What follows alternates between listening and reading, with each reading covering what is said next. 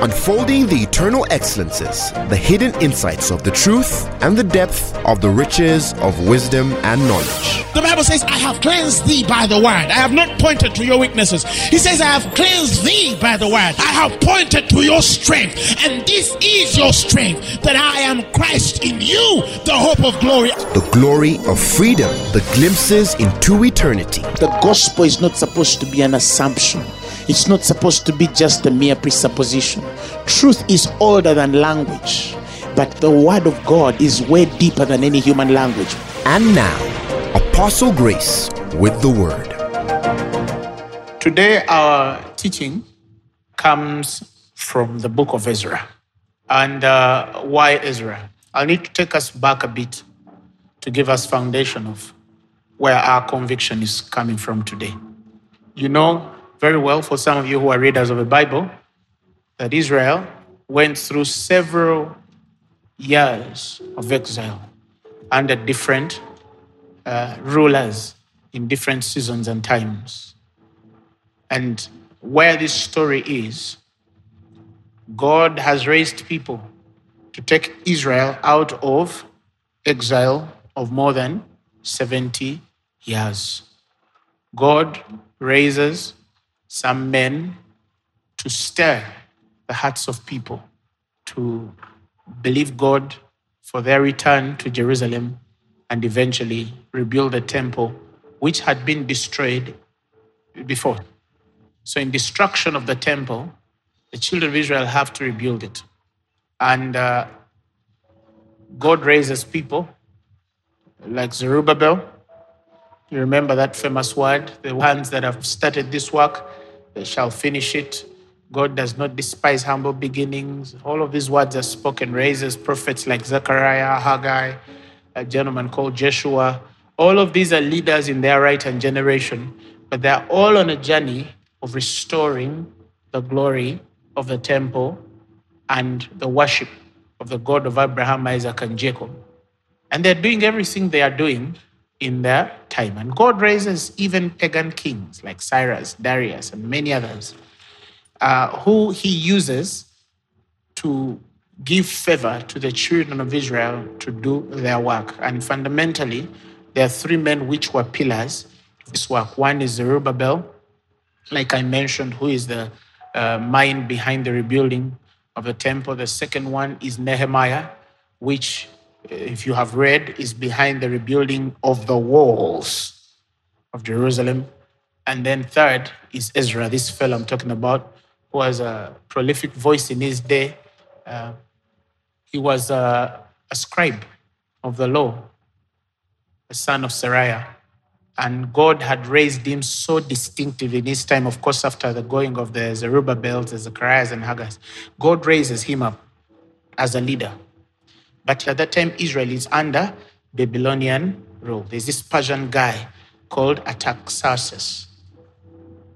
So Artaxerxes is a king then, but the children of Israel are under these guys. So they used to conquer many kingdoms and put them under their empires. And Artaxerxes was one of those people, and the Jews were under them. Now, these guys, like the Dariuses and Cyrus before them, they didn't have so much issues with allowing those kingdoms which were under them to worship their gods, as long as the worship of those gods did not conflict with the order of the kingdoms. And that's really the textbook of Roman system, what we call Roman system.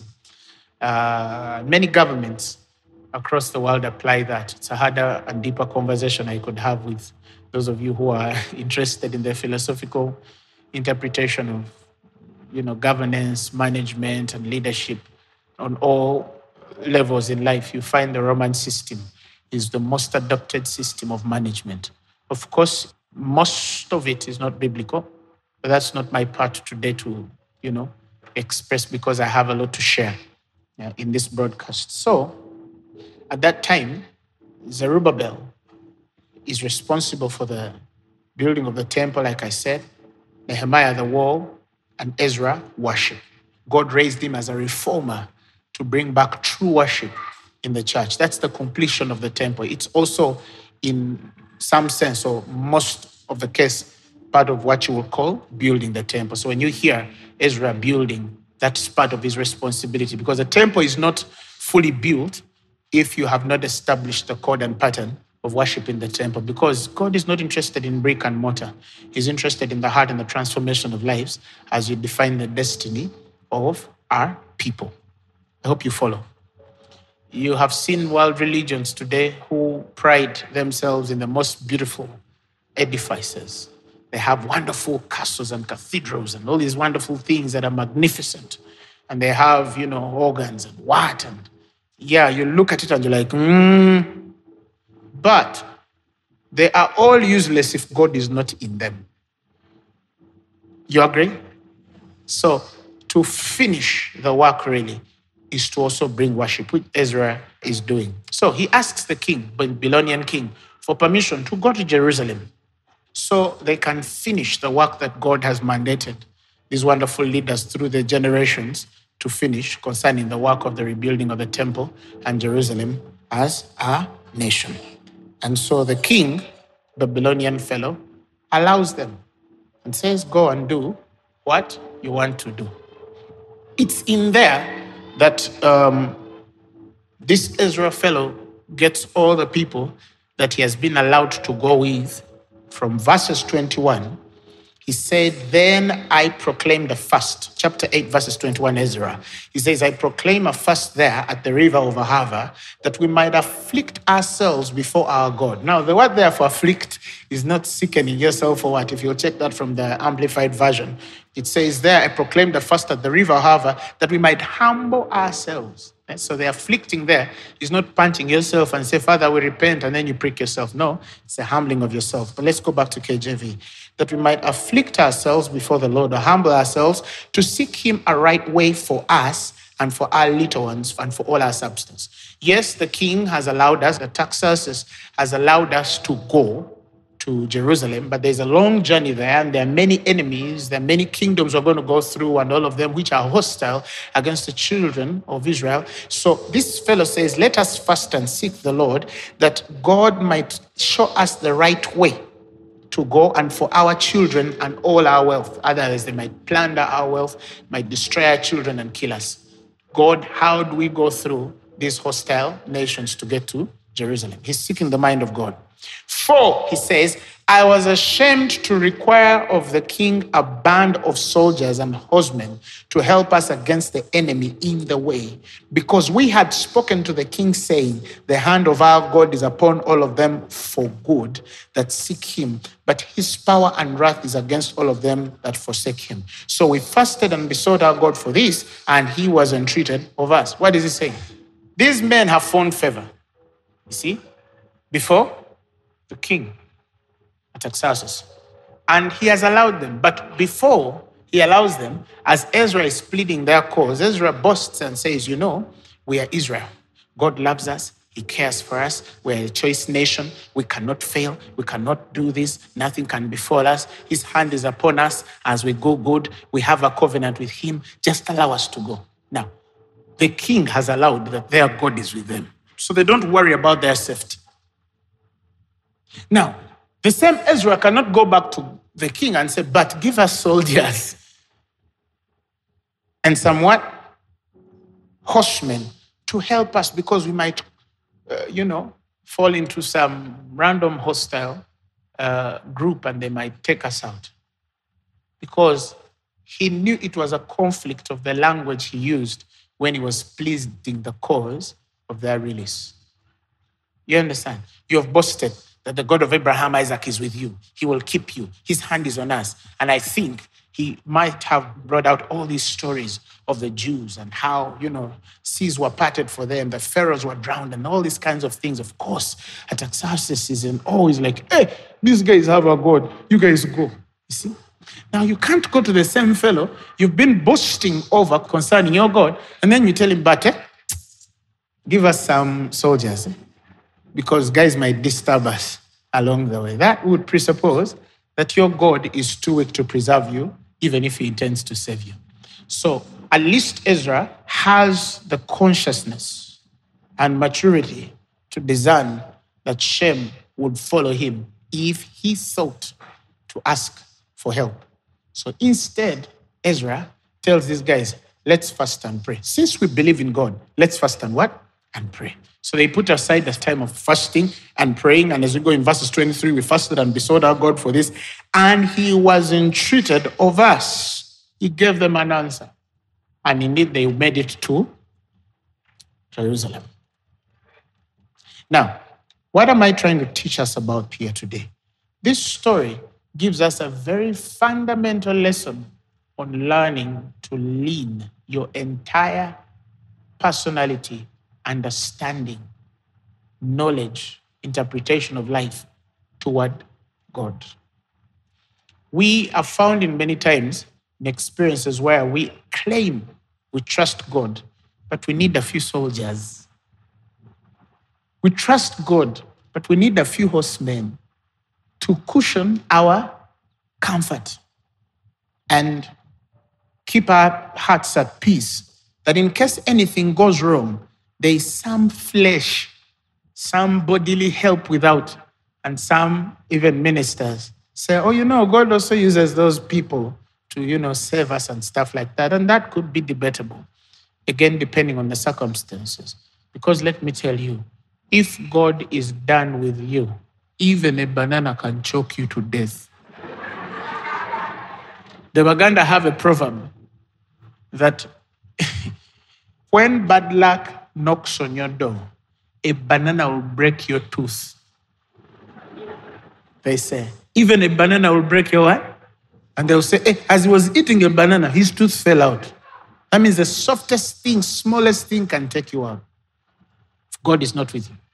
Likewise, if God is with you, not even a nuclear warhead can take you out. Somebody shout amen.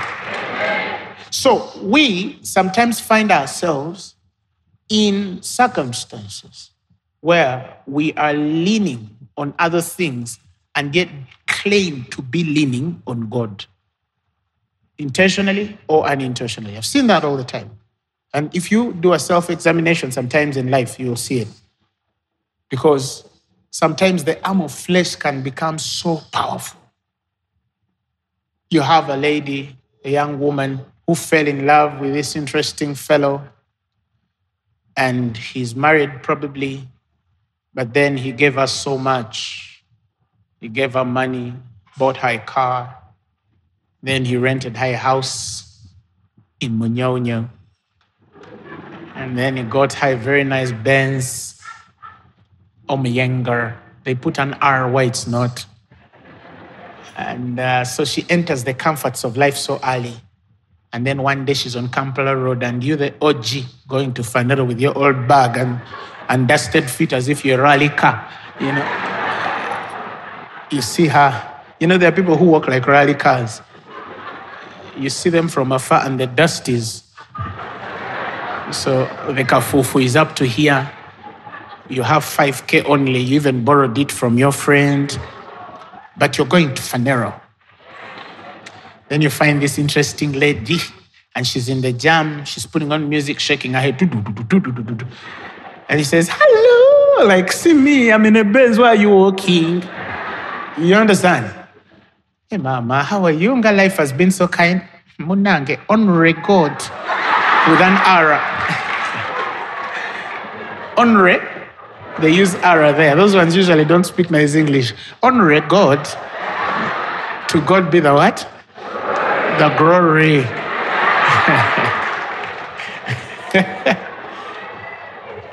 Hey, when will you visit me? Oh, no, I'll come. Take us a number. I'm going to Phaneroo. Go and pray for me, Then you visit her in Munyaunyau. And then you enter and say, Banange, you girl, Irene. Then you sit down and look at all of these things. You even kneel down and say, Irene, pray for me. I think there's something on my life that you can break. But if you study Irene has built wealth on a horseman and soldier, quote and unquote. You understand what I'm saying? Then you invite her to Phaneroo. She starts coming. And then as the word continues going in, she's like, I knocked. So she realizes that to be right with the God of Abraham, Isaac, and Jacob, she might have to relinquish everything back to the DJ. Who is following what I'm saying? Now that is where you know whether somebody is born again or not. Because it means you're going to leave that Benz and also hold the what? The bag like the rally car driver who brought you to the church. Remember, you have family. Your mother knows. Your brothers know. Your sisters know. You even testify and tell people when God has blessed someone. He has what? Blessed them. Sorry, blessed them. And then, all your relatives who didn't know you, now they know you. They even introduce themselves. Don't you know your cousin's uncle's sister? The one from Rochelle? Yes, I am the son.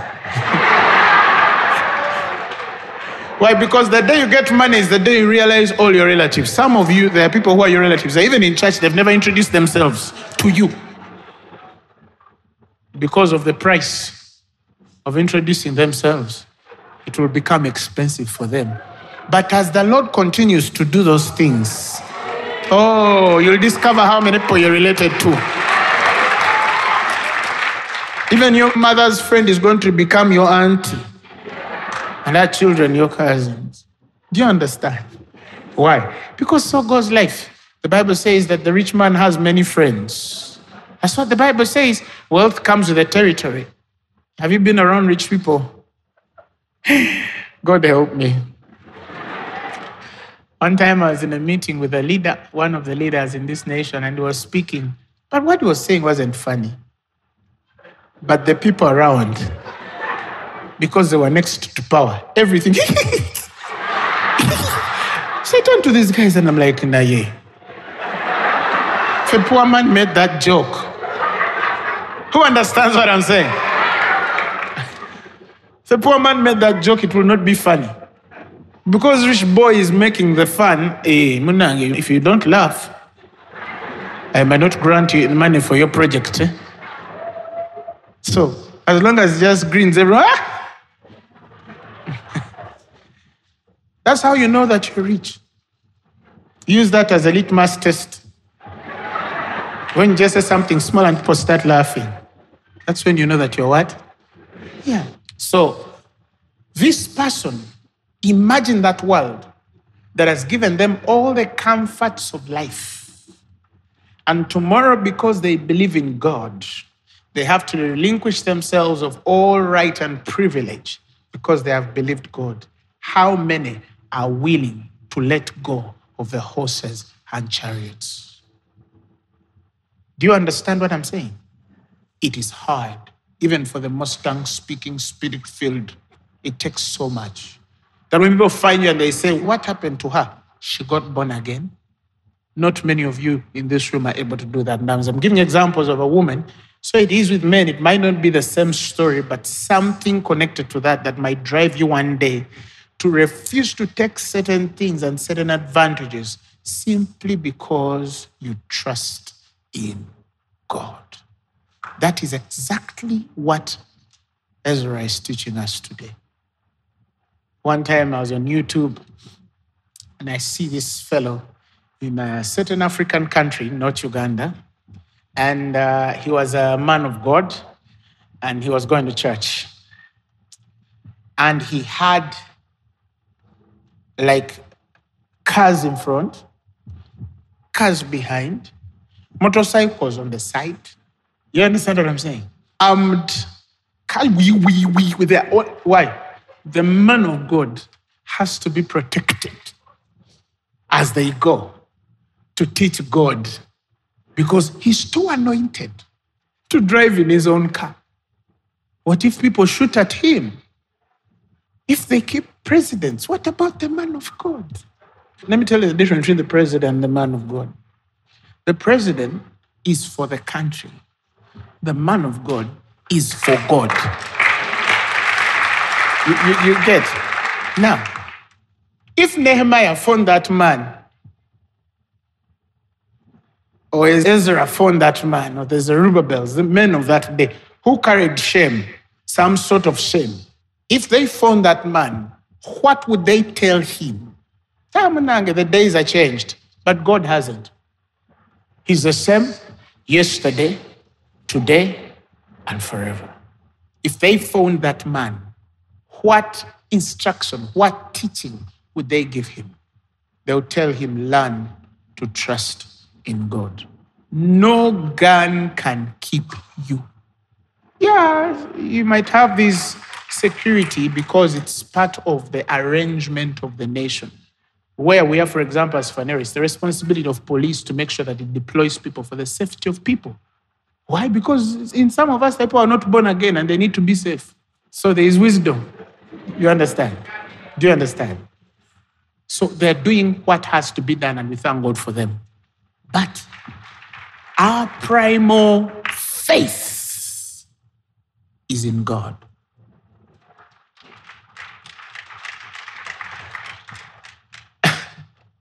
I know ministers who can't walk out of their gate. They can be gunned down there. So even to go out, the drivers have to first.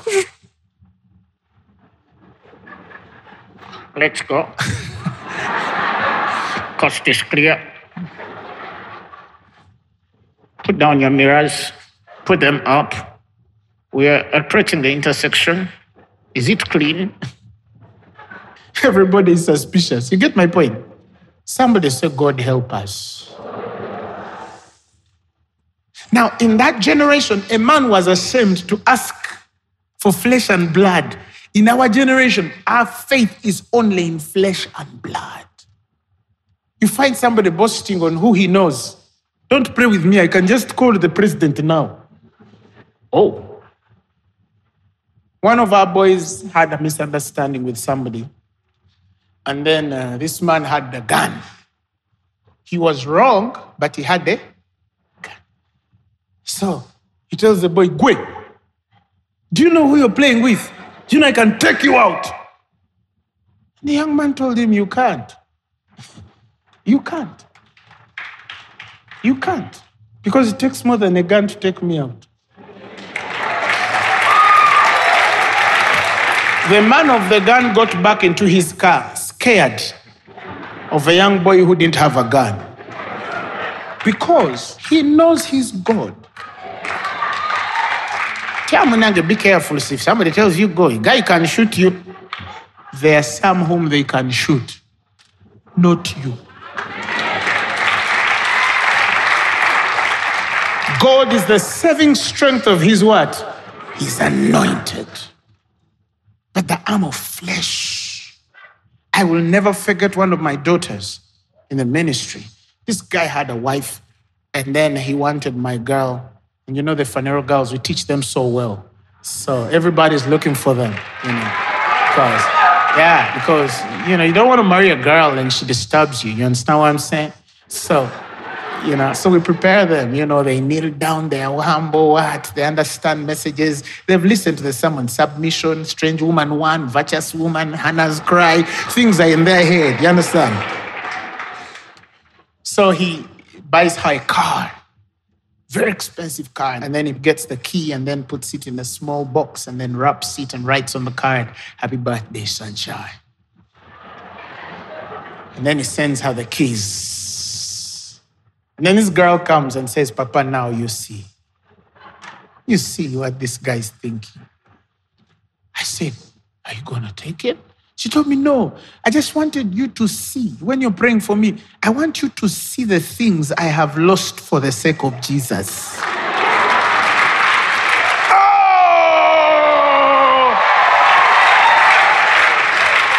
She gets the keys, packs it back, gets the very card where sunshine was. She rubs the words and writes, "Kindly give this to your wife. She needs it more." I said I've preached the gospel.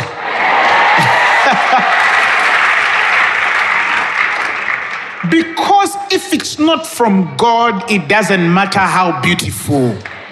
If it's not from God, it doesn't matter how strong. If it is not from God, it doesn't matter how glistering it is. It's not from God, and I'm okay. If it's not from God, it doesn't matter how quick it comes. You cannot put your trust in the arm of flesh.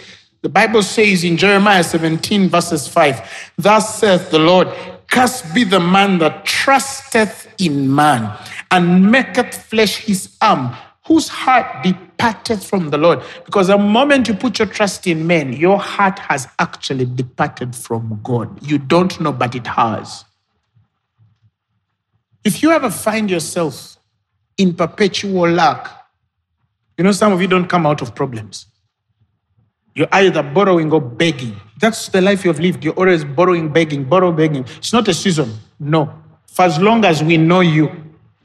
Yes. For as long as we know you, you're living in perpetual begging, lacking. If the landlord doesn't chest you out, your fuel is out. If your fuel is not out, your gas is out. If your gas is not out, the fees is out. If the fees is not out, your hair is old. Something has to come up. And then you borrow from everyone you know, and you even know you're not going to pay. But you've gone to a point where you are a perpetual borrower. You cannot not take money if it's given.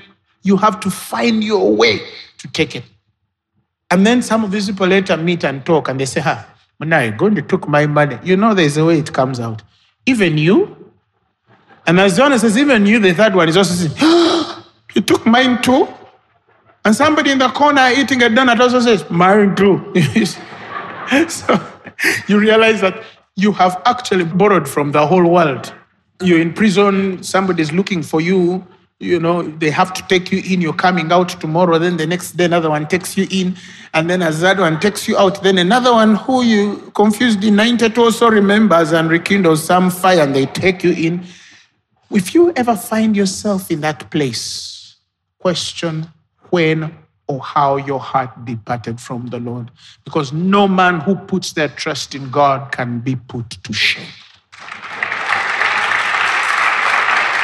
I remember one day in university when I told myself, I will never beg.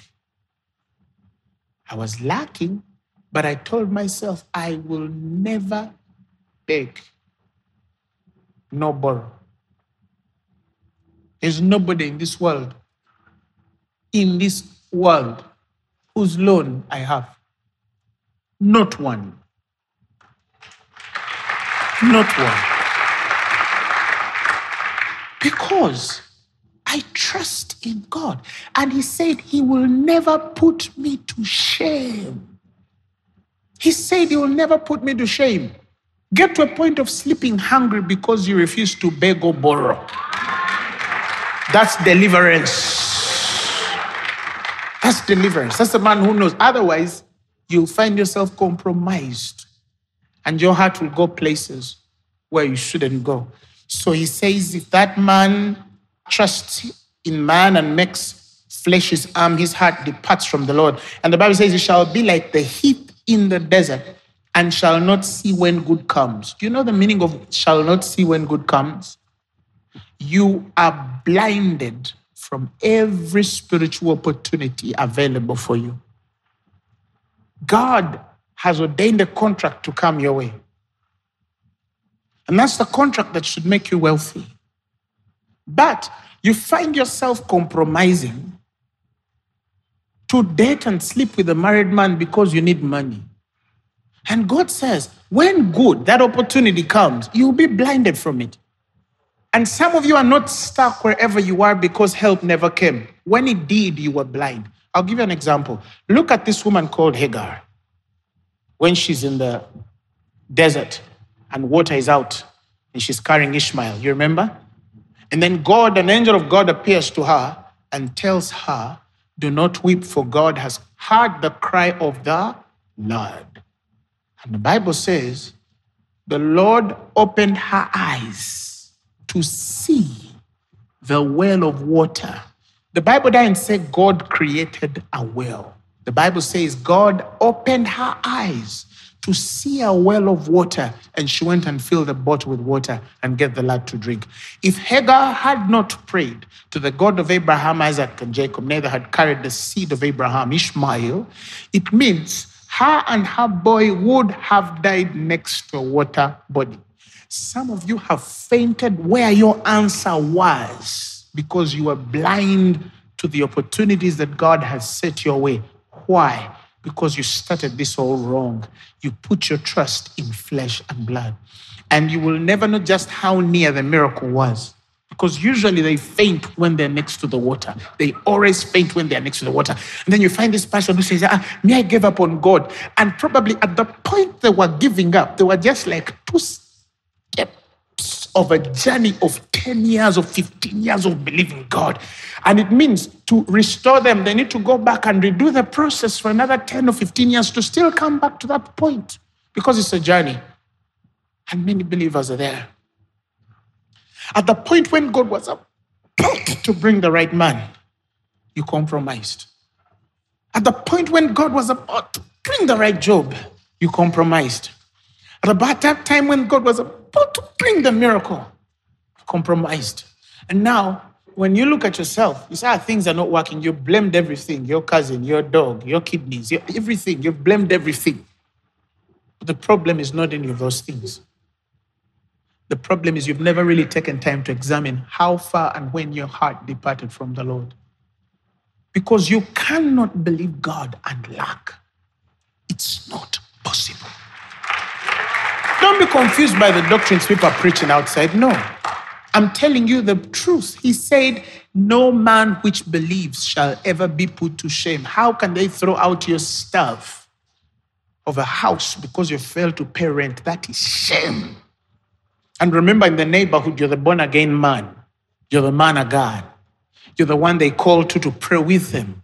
And now see, they're throwing out your television sets and your chairs because you failed to parent. That is not the way of God. If you ever go through that, don't ever blame anybody. Go and kneel down before your God and ask him to examine you, your heart. Where did I depart from you? What did I miss? You'll be amazed if you humble what God will reveal to you. Are you following what I'm saying? So he says, when good will come, you shall not see. You'll be blinded from your true inheritance. And then follow a life of confused inheritances. You'll find yourself in places that you were not ordained and you're positioned wrongly already. So the frequencies and vibrations of the world are all working against you because you are displaced spiritually. Physically, you live in a home somewhere in Nalungolongo, but spiritually, you cannot be located in the course of purpose and order, divine order. Why? Because at one particular point, you frustrated the way of God through unbelief. He continues to say, but you shall come to inhabit the parched places in the wilderness, in a salt land and not inhabited. In other words, when you put your trust in men, flesh, the arm of flesh, you'll end up in a parched place. It doesn't matter whether that day, that year you drove a Benz, or that week you slept in a very nice, expensive apartment, or you owned land in America and owned apartments in Maldives. A day comes one day where whatever was there starts to find its way. And one day you'll find yourself in the parched places in the wilderness. Oh yes, I have known people who have gone in the wilderness because God is dealing, but such people don't lack. The wildernesses in which God takes you will not cause you to lack. But I've also seen people who have gone in wildernesses because they trusted the arm of flesh. Now you broke the heart of the very guy who was feeding you and your child. But he was married. He went back to his first wife. He's not answering your calls. Yet the rent is next month or this month, or you're 3 months behind schedule. You can't pay for the electricity bill. Your child cannot go to school. Now you are in church praying. If you're that kind of person and you're listening to me, type a message after service and tell that man, I am done.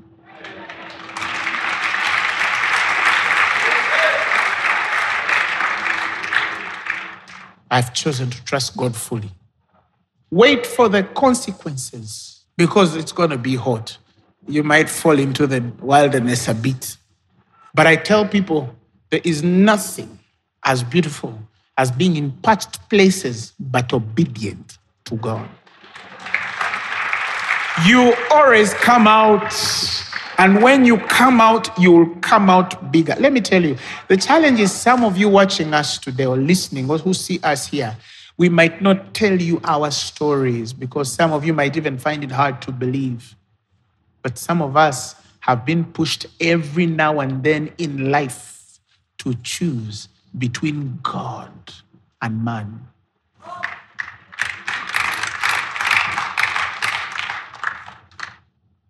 This COVID season, a man approached me and they had this group and they were willing to offer me so much money if I did certain things for them. You understand? And I had the choice to take it. I remember one time, a person offered to buy us land and build a church if we did certain things. And it could have been a quick fix. The people outside would say, ha, that man is moving. But the Bible speaks of men whose glory is in their shame. You see what I'm saying? You carry a glory, but it comes with the shame of having compromised and did something out of the way of the Spirit. Years ago, when we just started Phaneroo, I was with Pastor Zach, and we're coming from La Bonita. And remember, when I started Phaneroo, oh my goodness, only faith was to start, and there was not enough money, and then many of the people we had were students. And then I remember we needed chairs, we needed machines, we needed everything to enter the MTN Arena. And there's this fellow who used to pray with us, very rich fellow. He comes on a table with me and Pastor Zach. Then he says, I have lent money to this ministry, I've lent money to that ministry. I'm willing to give you all the money you need. All the money you need as a loan. When you guys are ready, you pay me back. So I said, how do you mean all the money? He says, any money you want. To the hundreds of millions, I don't care. You just mention the price, I'll lend you. Then he added, you know, you boys are so young. So I would have given you, listen to him, I would have given you, but if I give you, I'll be spoiling you.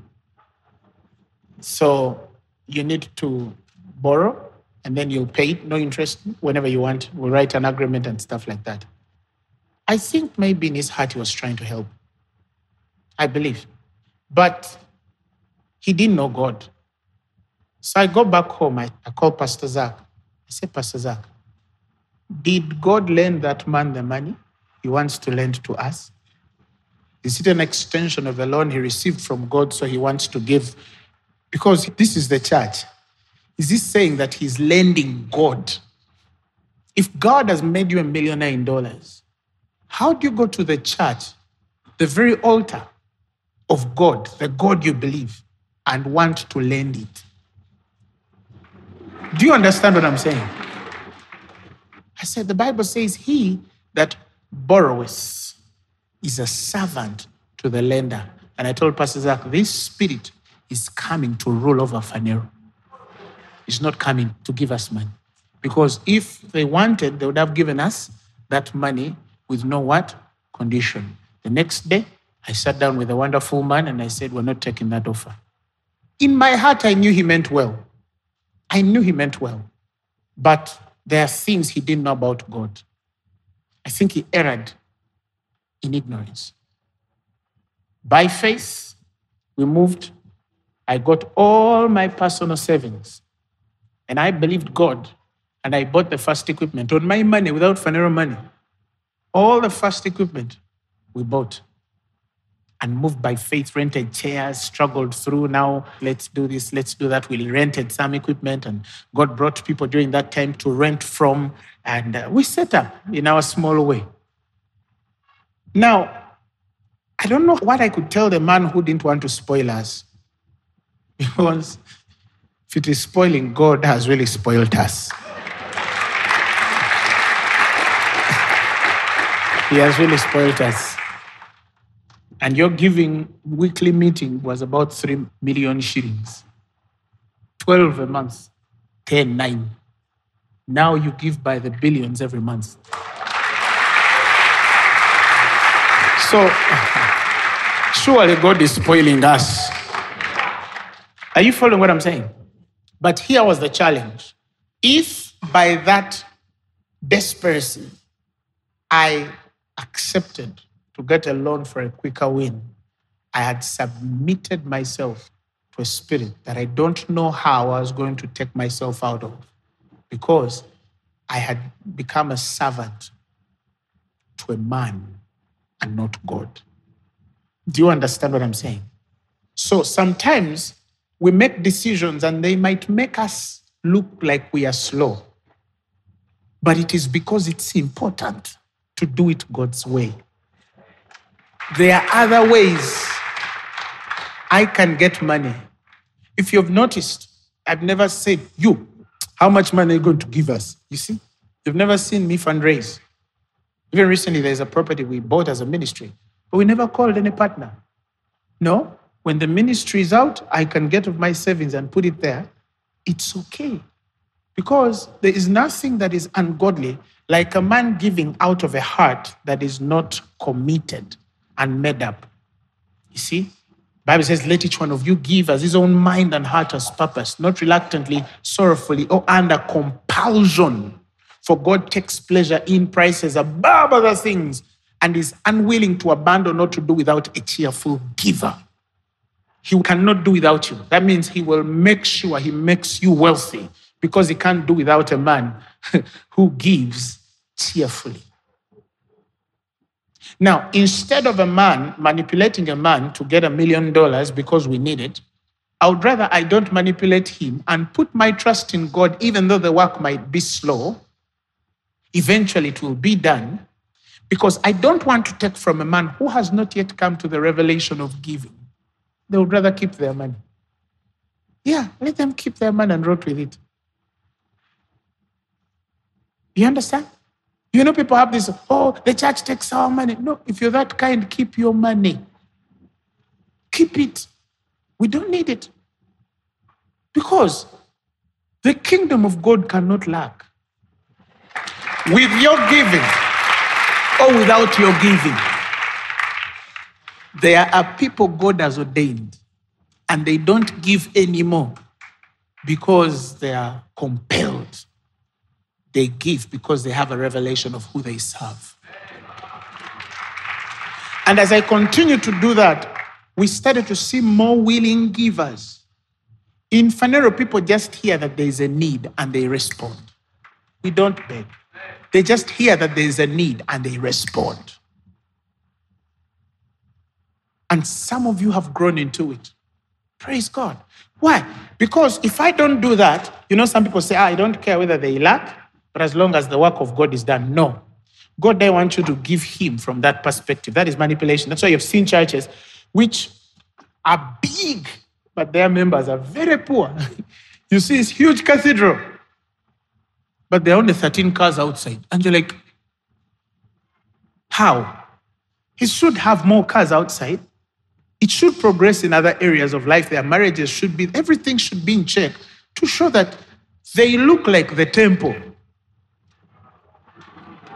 Do you understand what I'm saying? They look like the temple because it's where they feed.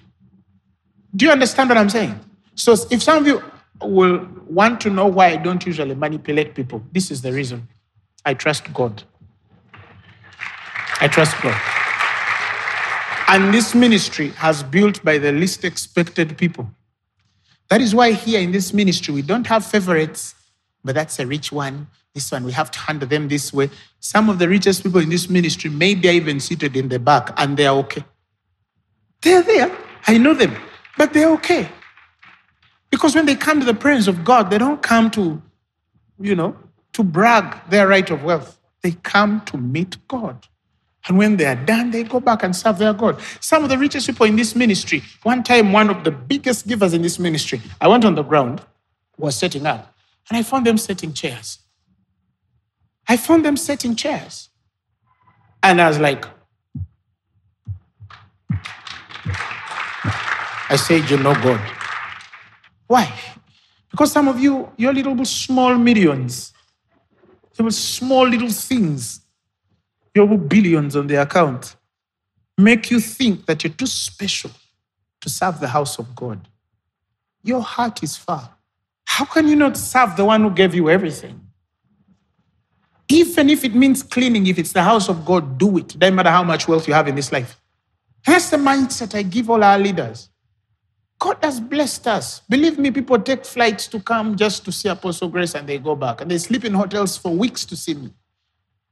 But I'm still down to earth. I'm a simple fellow. I play basketball. You meet me. Hi, how are you? Because we cannot build around what God has given us to become gods over men. You understand what I'm saying? No. Use your liberty for service, the Bible says.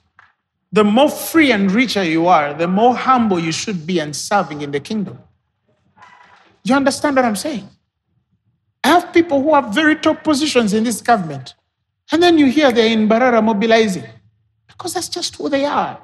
They've understood their part. And that's the message of the church. It should be for all of us to understand it. No matter how wealthy and blessed you are, when it comes to the work of God, you're willing to do anything. Why? Because you know what you could have been without this God. Are we following what we're saying, somebody? So, the Bible speaks of men which trust in God. Back to our story. In verses 7, again, as we are in Jeremiah 17, blessed is the man which trusteth in the Lord, and whose hope the Lord is. The Bible says, he shall be as a tree planted by the waters, and spreads out her roots by the river, and shall not see when he cometh, but her leaf shall be green, and shall not be careful in the hour of drought, neither shall cease from yielding fruit. Oh! When a man learns to trust God, you will never cease. You know, a pastor asked me, what did you do? Because I testified, and I said, Phaneroo grew 3 times more in COVID. In giving, in numbers, streaming centers, everything is just going upward. Everything. Everything. So he says, how do you guys do it? And I told him, man of God, we trust God. We carry no horsemen or soldiers, quote and unquote, as a figure of speech. We don't rely on anything. I don't trust in the lights for people to come. I don't trust in, because I have this, so, we have these people who think, oh, for people to come, you must have this. For people to come, you have to have this. So they're building things to attract people. That's carnal. People come because God put something in me they're not able to see with their physical eye, but can testify of its manifestation in the physical world. That's why you come. We build from within. Let me tell you, as God continues to consecrate your heart, you will never put your trust in any man. There is no man in this world I cannot do without. That's a hard one, but it's true. Why? Because I died long ago.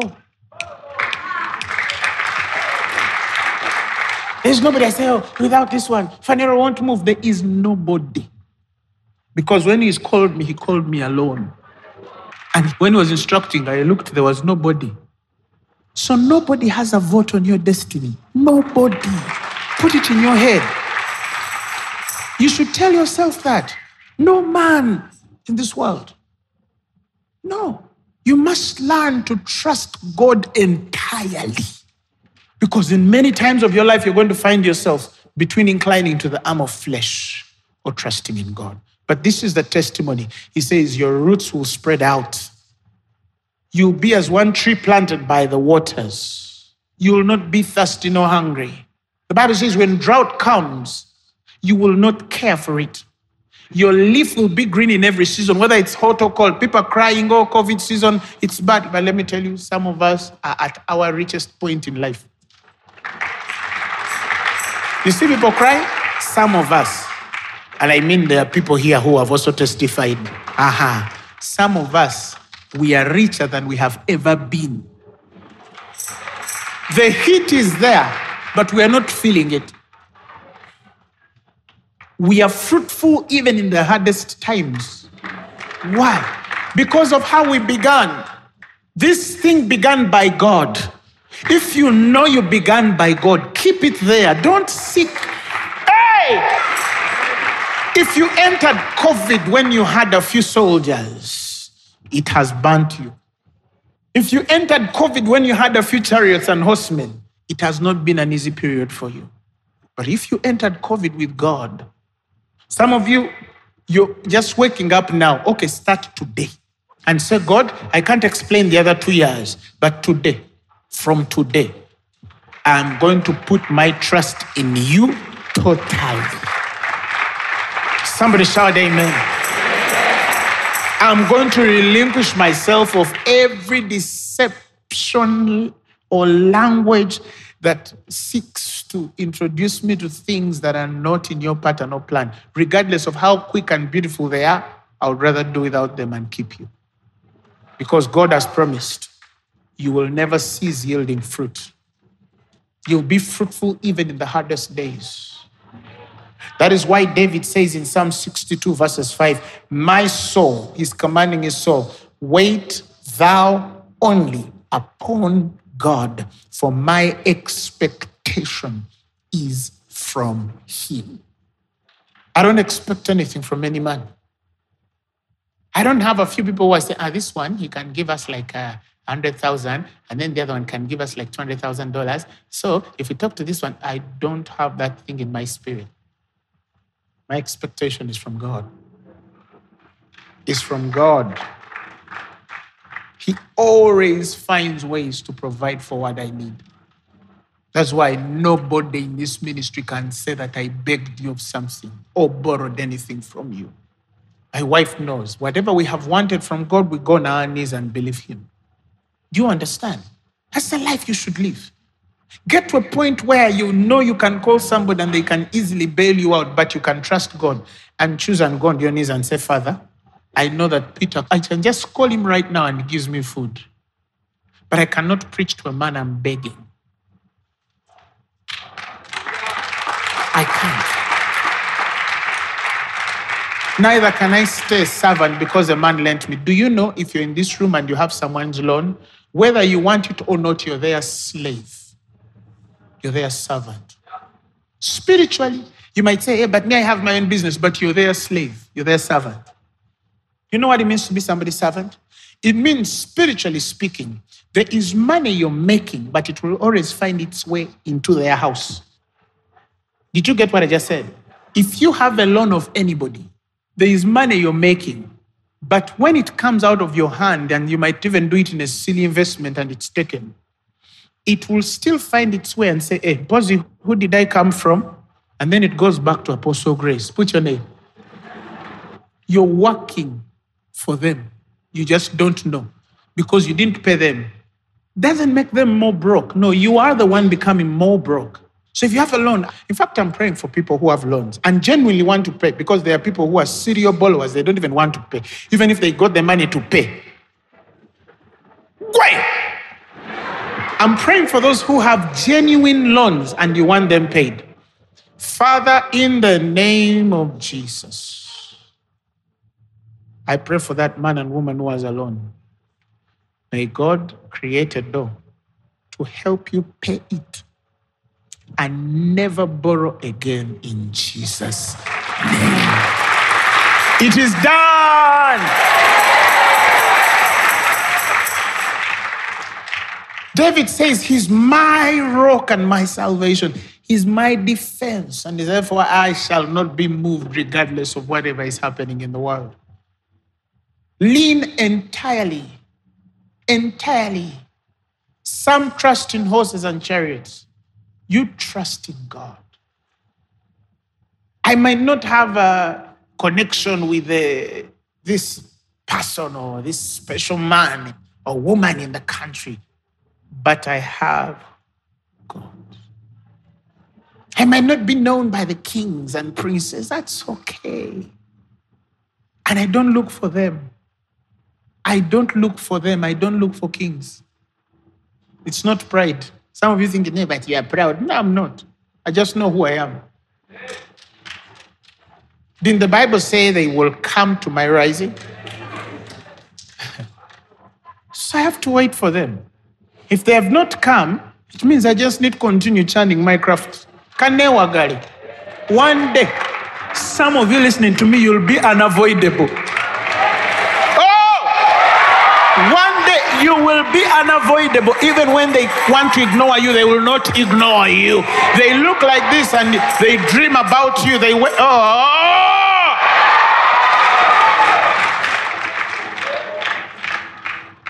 You ignore me, I come in your dreams. Come on, somebody. Glory to God. And I preach the gospel in your dreams. Some of you, you need to be introduced. And I don't know who I'm talking to, but I'm prophesying. Some of you listening to me, God is going to create images of your person in the spirit to introduce you to those who you've been looking for. And they will come to do you good. Receive it in Jesus' name. Do you understand what I'm saying? Because when God introduces you, no man can stand in your way. If they have not called me yet, God doesn't want me there yet. But the day he wants me there, they will call, my phone will be off, they'll look for my wife's number, it will be off, they'll look for my pastor's number, it will be off, they'll drive. Why? Because our trust is in the Lord. Don't invest in things that disqualify you from the favor and blessing of God. Stay in your place and wait on him. It might take 5 years, but they eventually come. It might take 6 years, but they eventually come. It might take 7 years, but they eventually come. Ask some of the people who have been with me. They'll tell you how many things and people have looked for me. Why? Because all I need is just to go in the presence of God and go on my knees and what? Seek him. That's all. Everything comes. Eventually it finds its way. It eventually finds its way. One time I know a friend of mine, a man of God, he told me of this wonderful man of God who said, you have to take me to this person. If he knows this pastor, and this pastor knows him, and this pastor knows him, you must introduce me there. Because this spiritual figure, political, he thinks that by being seen with them in the picture, it will elevate their place and positioning in the kingdom. How lost. So this person comes who introduced them to the other person. And they said, you've been with me all these years and you know I can just call and introduce you to this person. Why have you never called me? And I told them, if they need me, they will call me. If they don't need me, I am okay. I am okay. Why? Because I know who gave me what I have. I know who feeds me. I know who clothes me. I know who preserves my house and my children. I know who leads my life. I know who anointed me and who called me. I just need to be present to that one and let everything align itself to God's purpose. Do you understand what I'm saying? Don't go looking for favors. No. Just hide yourself. And you'll see men dig roads and build bridges to get to you. To get to you. They will come. They will come. They will come. Look at our Jesus. This man stands on a lake and thousands of men, they are starving. But they want what's on his life. Thousands, they are women, they abandon their ships and businesses just because they need to listen to this man. Because God put something on him, anointed him. That's why I say, may God anoint you enough for them to come. If they've not come, do not fight. Do not fight. My biological brother, who is also a man of God, one time he said something that was so powerful. And he said to me, if you're in a congregation, you're a pastor, you're a bishop, you're whatever you are, and they never recognize you, he said, you know that God has not recognized you. and that you don't need to be recognized. Because when God wants to recognize you before men, even if the MC doesn't want to introduce you, somebody will come and introduce you. In my life, I've been in places. One time I went in this meeting where the pastor said that don't introduce Lubega Grace. Don't introduce him. Don't even mention him. Now, because I'm that kind of person, I was given a front seat. I refused it and went and sat in the back because I had the conversations.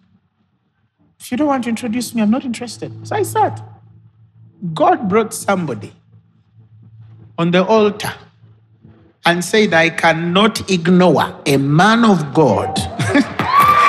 Vaku Katonda. And some people who didn't want to recognize me were not mentioned.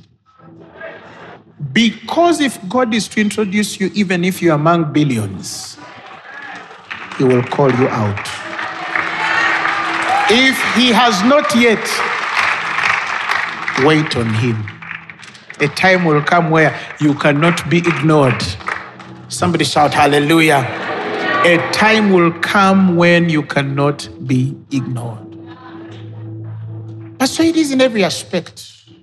Some promotions are available and they tell you pay this much, you'll be promoted. Tell them no.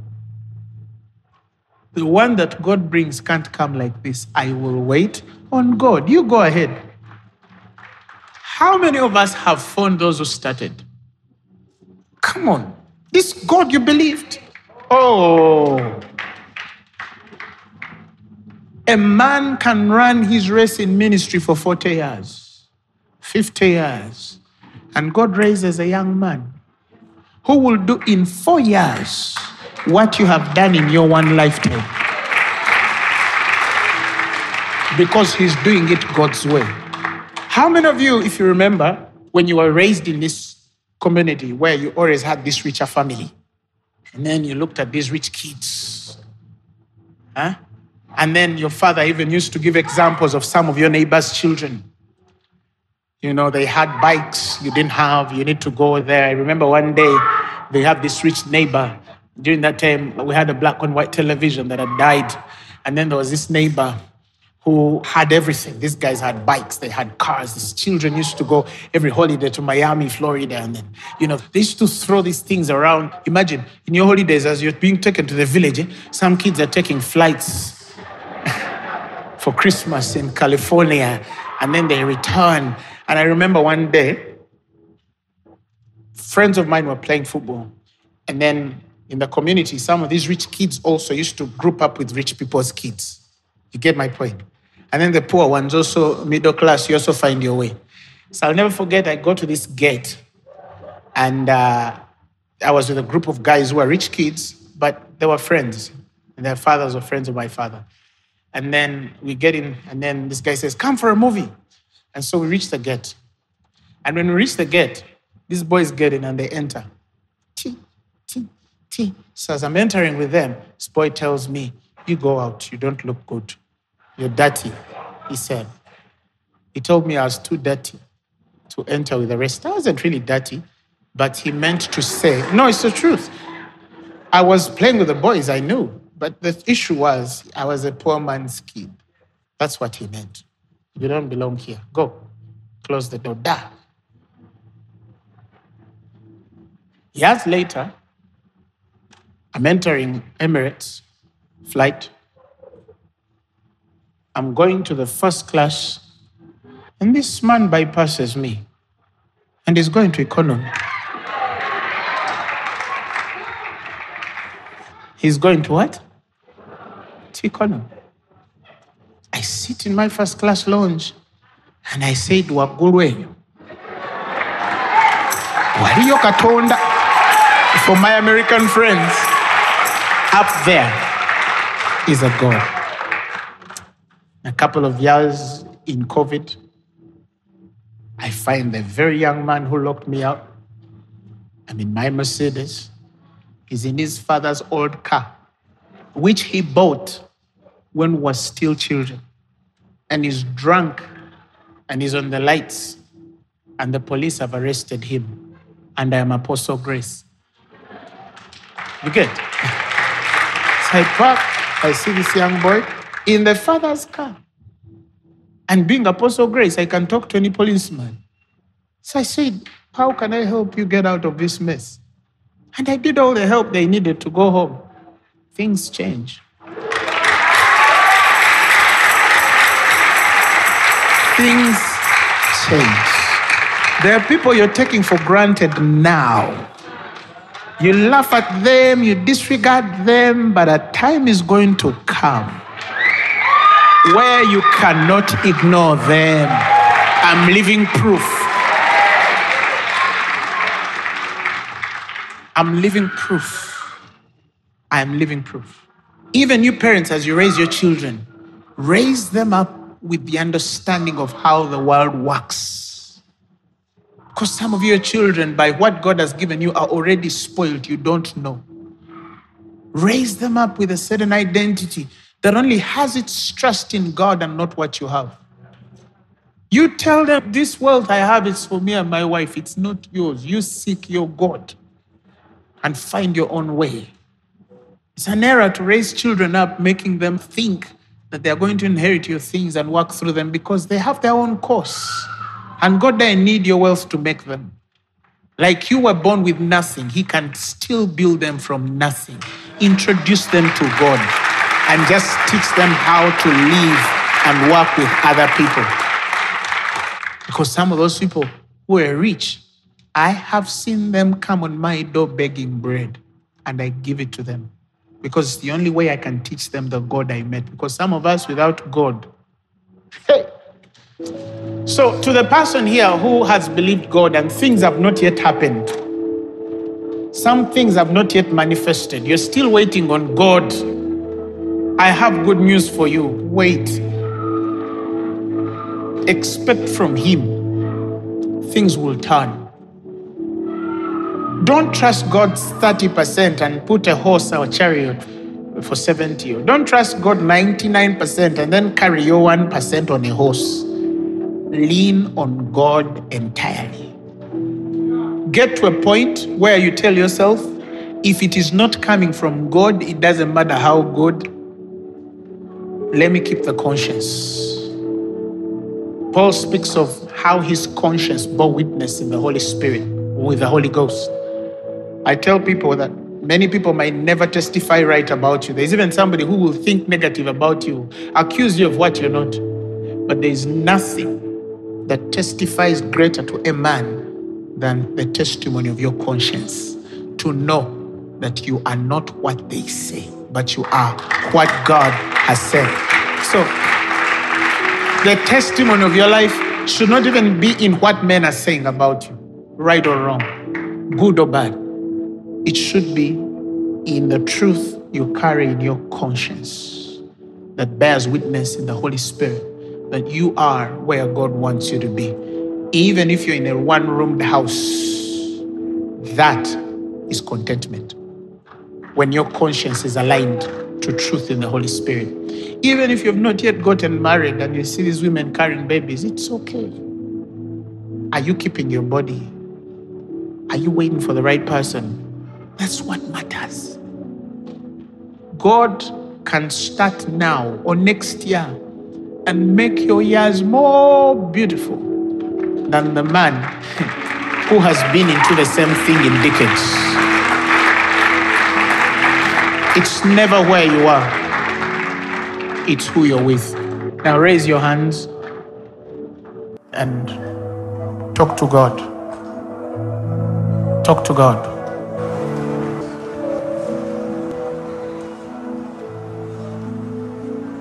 Lord, I look to you. I won't be overwhelmed. Give me vision to see things like you do. God, I look to you. You're where my help comes from. Give me wisdom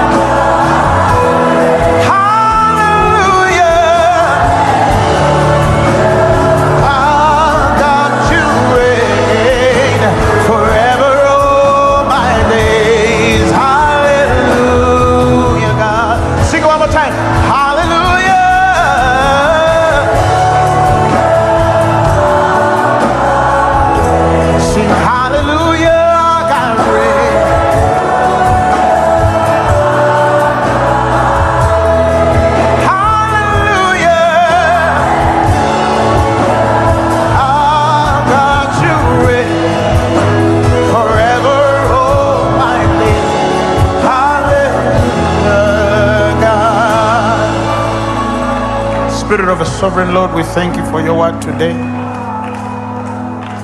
There are men and women in this room who know that some of us would be nothing.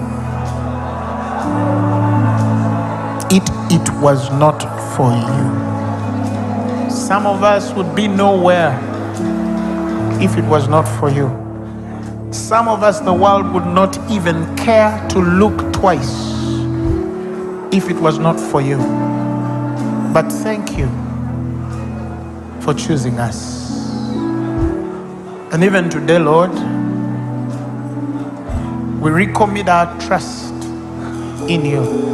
We lean our entire personality, everything we have, we are and will ever be, to only you, God, the one true wise God. To him be glory now and forevermore.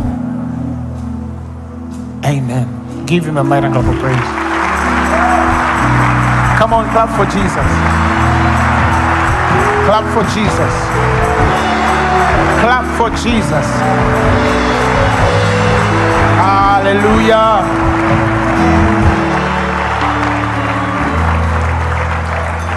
If you're sick in your body, trust that you are healed.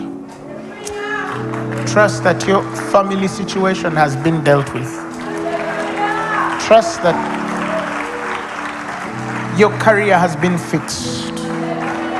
Trust that your life has been transformed. Trust that your story is rewritten. In Jesus' name, amen. If you have never given your life to Jesus, and you're there and you say, today I want to trust in Jesus. Say, Lord Jesus, I thank you for the words that I've had today. My life has been changed in these words. Today, I believe with my heart that you died for my sins and you were raised for my glory. And I confess your lordship in my life. I'm born again. Amen. This sermon has been brought to you by Phaneroo Ministries International. For more information, contact us on telephone number +256 200 999 400 or email us at info@phaneroo.org. You can also find us on the web at www.phaneroo.org. Follow us on our social media platforms on Facebook, Instagram, and Twitter. Subscribe to our YouTube channel at Phaneroo Ministries International. Or better still, feel free to join us every Thursday for our weekly fellowships at the Uma Upper Gardens from 5 p.m. to 9 p.m. and for our Sunday services at 9 a.m. and 11 a.m. at the Uma Multipurpose Hall. Phaneroo, make manifest.